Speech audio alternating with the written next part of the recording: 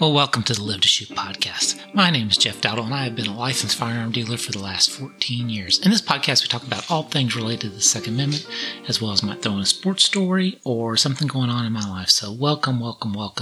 I'm trying to get this podcast out a little earlier this week than I normally do. My great niece, who is 3 years old, is going to come and stay with us for a few days.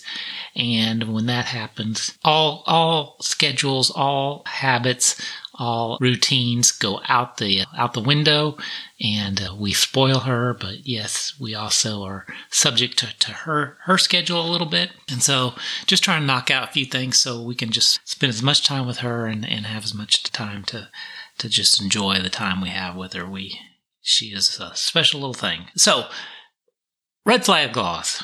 Red flag laws. That is hard to say. What are those? They are all over the news since the Uvalde shooting and such. People have been clamoring. We just had the president pass the Bipartisan Safer Community Act of 2022, which has provided almost $750 million in grants to states if they implement red flag laws. And, there's just a lot of talk. And we've got currently, there is the Federal Extreme Risk Protection Order, which sat in committee since last year, and then all of a sudden, following the Uvalde shooting, it flew out of committee, got passed by the House, and now it's been sitting in the Senate. But it's basically says that allow people, family members, and law enforcement to request basically that somebody's firearms be confiscated. So what are red flag laws? There's a variety of different flavors of them, but basically it allows somebody to petition the court to issue a protective order requiring the respondent to immediately relinquish all their firearms, ammunition, and giving law enforcement the authority to seize those firearms from people who are deemed by the court or the judge to be a danger to themselves or others. You might hear them called extreme risk protection orders, violence restraining orders, firearm restraining orders, orders for protection against high-risk behaviors, and lethal violence protection orders. All those are essentially the same thing. And there's a lot of problems with the red flag laws. One primarily is, basically they're unconstitutional. There's a limited due process, and there have been cases where people have relinquished their firearms because of the red flag law. Somebody put an order in. They went through the process with the judge. The judge said, no, this person's fine, and law enforcement still wouldn't give them their firearms back. So it gives a lot of leeway and allows really basically for the government to just stomp all over our rights. But then the other problem is, do they work? That's what everybody's clamoring. If people are mentally troubled, and when you look at the perpetrators in some of these recent mass shootings, that the people were disturbed, and there's a long history of it. And we keep talking about the guns, take away the guns, but this is really more of a mental health problem. But the red flag laws don't really go to do anything about that. They don't do anything about the mental health issues. They just take away the guns and really just leave the individual out there. But do they work? Well, let's find out. So the MacIver Institute, love that name, MacIver Institute, is a think tank in Wisconsin. And they did a study, and they looked at some of the recent ones that have happened. So we've had the shooting in Highland Park, Illinois, during the 4th of July this year. And 8 people were killed, 29 were wounded. And in Illinois, they have red flag laws. And since the Illinois red flag laws didn't catch him, good to assume that the federal red flag law would not have caught him. His threats, this Cremo, I think his name, made threats against his family, himself, and in 2019, the police actually got involved. They took away his knives from him at the time and filed a clear and present danger report. However, neither family nor the police ever followed through. So again, he fell through the cracks.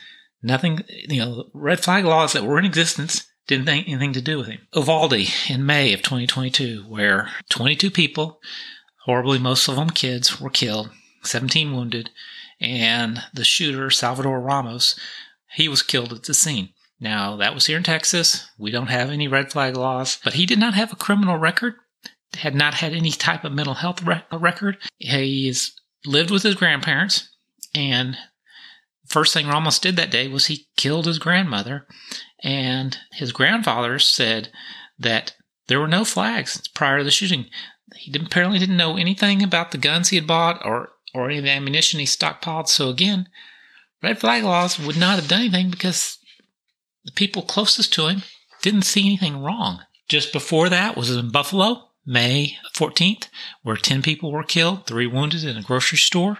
And again, Buffalo has red flag laws, which failed to prevent this shooting as well. This perpetrator was long known to police. They investigated him a year earlier as he threatened fellow students. He went online and bragged about how he had lied to the police and beat the mental health evaluation. And he maintained a public diary about what he was going to do and where he openly worked out his desire to conduct a mass shooting. But the New York red flag law completely failed to stop this. Because nobody reported it. Nobody turned him in. Nobody utilized it. Again, what's the point? San Jose, back in 2021, where a Valley Transportation Authority, the shooter, he killed 10 people in that one. And again, in San Jose, obviously they've got red flag laws in California, and that failed to prevent him. His ex-wife said he had talked about killing his coworkers starting 10 years ago. But she never believed him. His ex-girlfriend said he had anger issues. He had been frustrated at work for years and frequently complained about the unfair treatment. But again, and prior to that, he was making racist comments and everything like that. But none of his coworkers who survived were surprised. But nobody went along and actually went through the process to do anything about it. Again, it failed. Indianapolis, April 2021, 9 people killed, 7 wounded at a FedEx facility. Indiana has red flag laws already. He was reported as being suicidal, and the police took away the family shotgun, but they never asked for it back, and so the police closed the case. They could have filed a petition, but Hull was able to later, again, to legally purchase another rifle that he used in the shooting. So they kind of went through the process. They took away the gun, but nothing ever prevented him from going back and shooting. Boulder, Colorado, same thing. Again, Colorado has red flag laws, 10 people killed. Again, people recognized that he had issues. He was on FBI's radar because they were investigating somebody else. But again, nobody pursued it.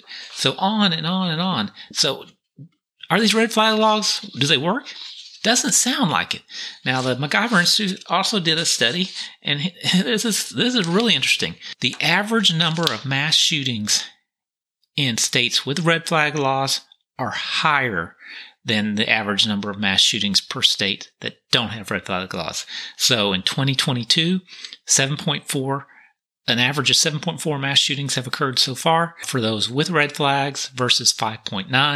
2021, 16.4.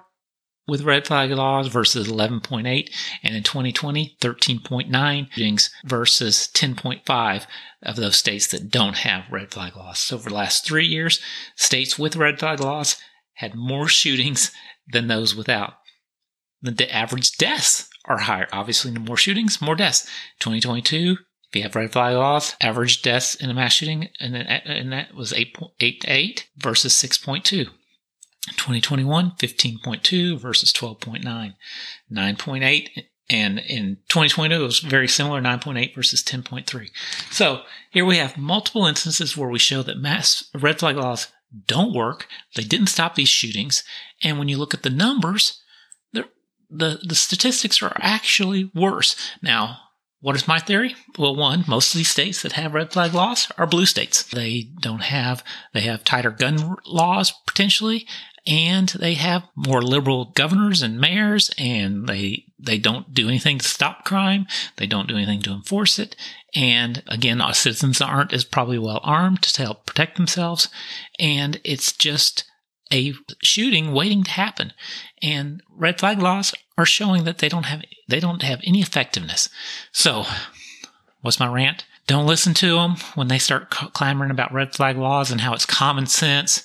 It's not common sense. It's just another attempt to take away our guns, get people on lists that may or may not need to be on those lists. And why start in trying to put in things that don't work? Let's go and start enforcing the things that do. Let's kick the criminals before they become mass shooters. And that's kind of the broken windows theory. These guys, in most cases, are done something. And when you look at most of these instances, they were on somebody's radar prior to that. Serious issues, but nobody did anything. Nobody kept an eye on them. So, again, don't let them fool you in thinking that red flag laws are a solution. They're not. We have to keep fighting. Don't know what's going to happen. This one bill that's stuck, it seems to be stuck in the Senate, probably not going to go anywhere, but they're not going to quit trying. They're not going to quit trying. So thank you for listening. Have a great rest of your weekend, and I will talk to you again later.